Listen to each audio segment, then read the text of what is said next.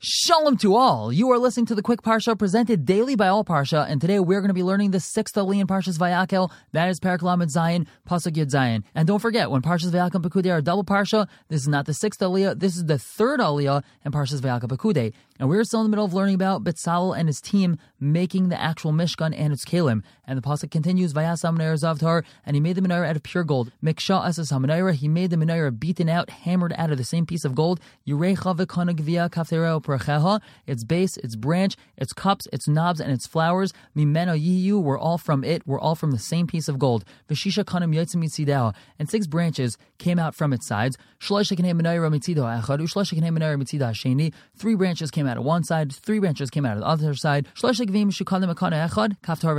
There were 3 decorated cups on one branch, along with a knob and a flower. And another 3 decorated cups, along with a knob and a flower on another branch. So too for every one of the 6 branches that were coming out of the menorah. And on the central branch of the menorah, there were 4 cups, mishukadim, decorated, along with its flowers and knobs. And there was a knob, tachas shnei akanim mimeno, underneath the branches from it, meaning where the 2 branches met up with the menorah, there was a knob over there. At every single meeting of 2 branches, there was a knob. For all the 6 branches that were coming out of the menorah, their knobs and branches were made out of it. All of it was hammered out of one solid piece of pure gold. And he made its lamps 7,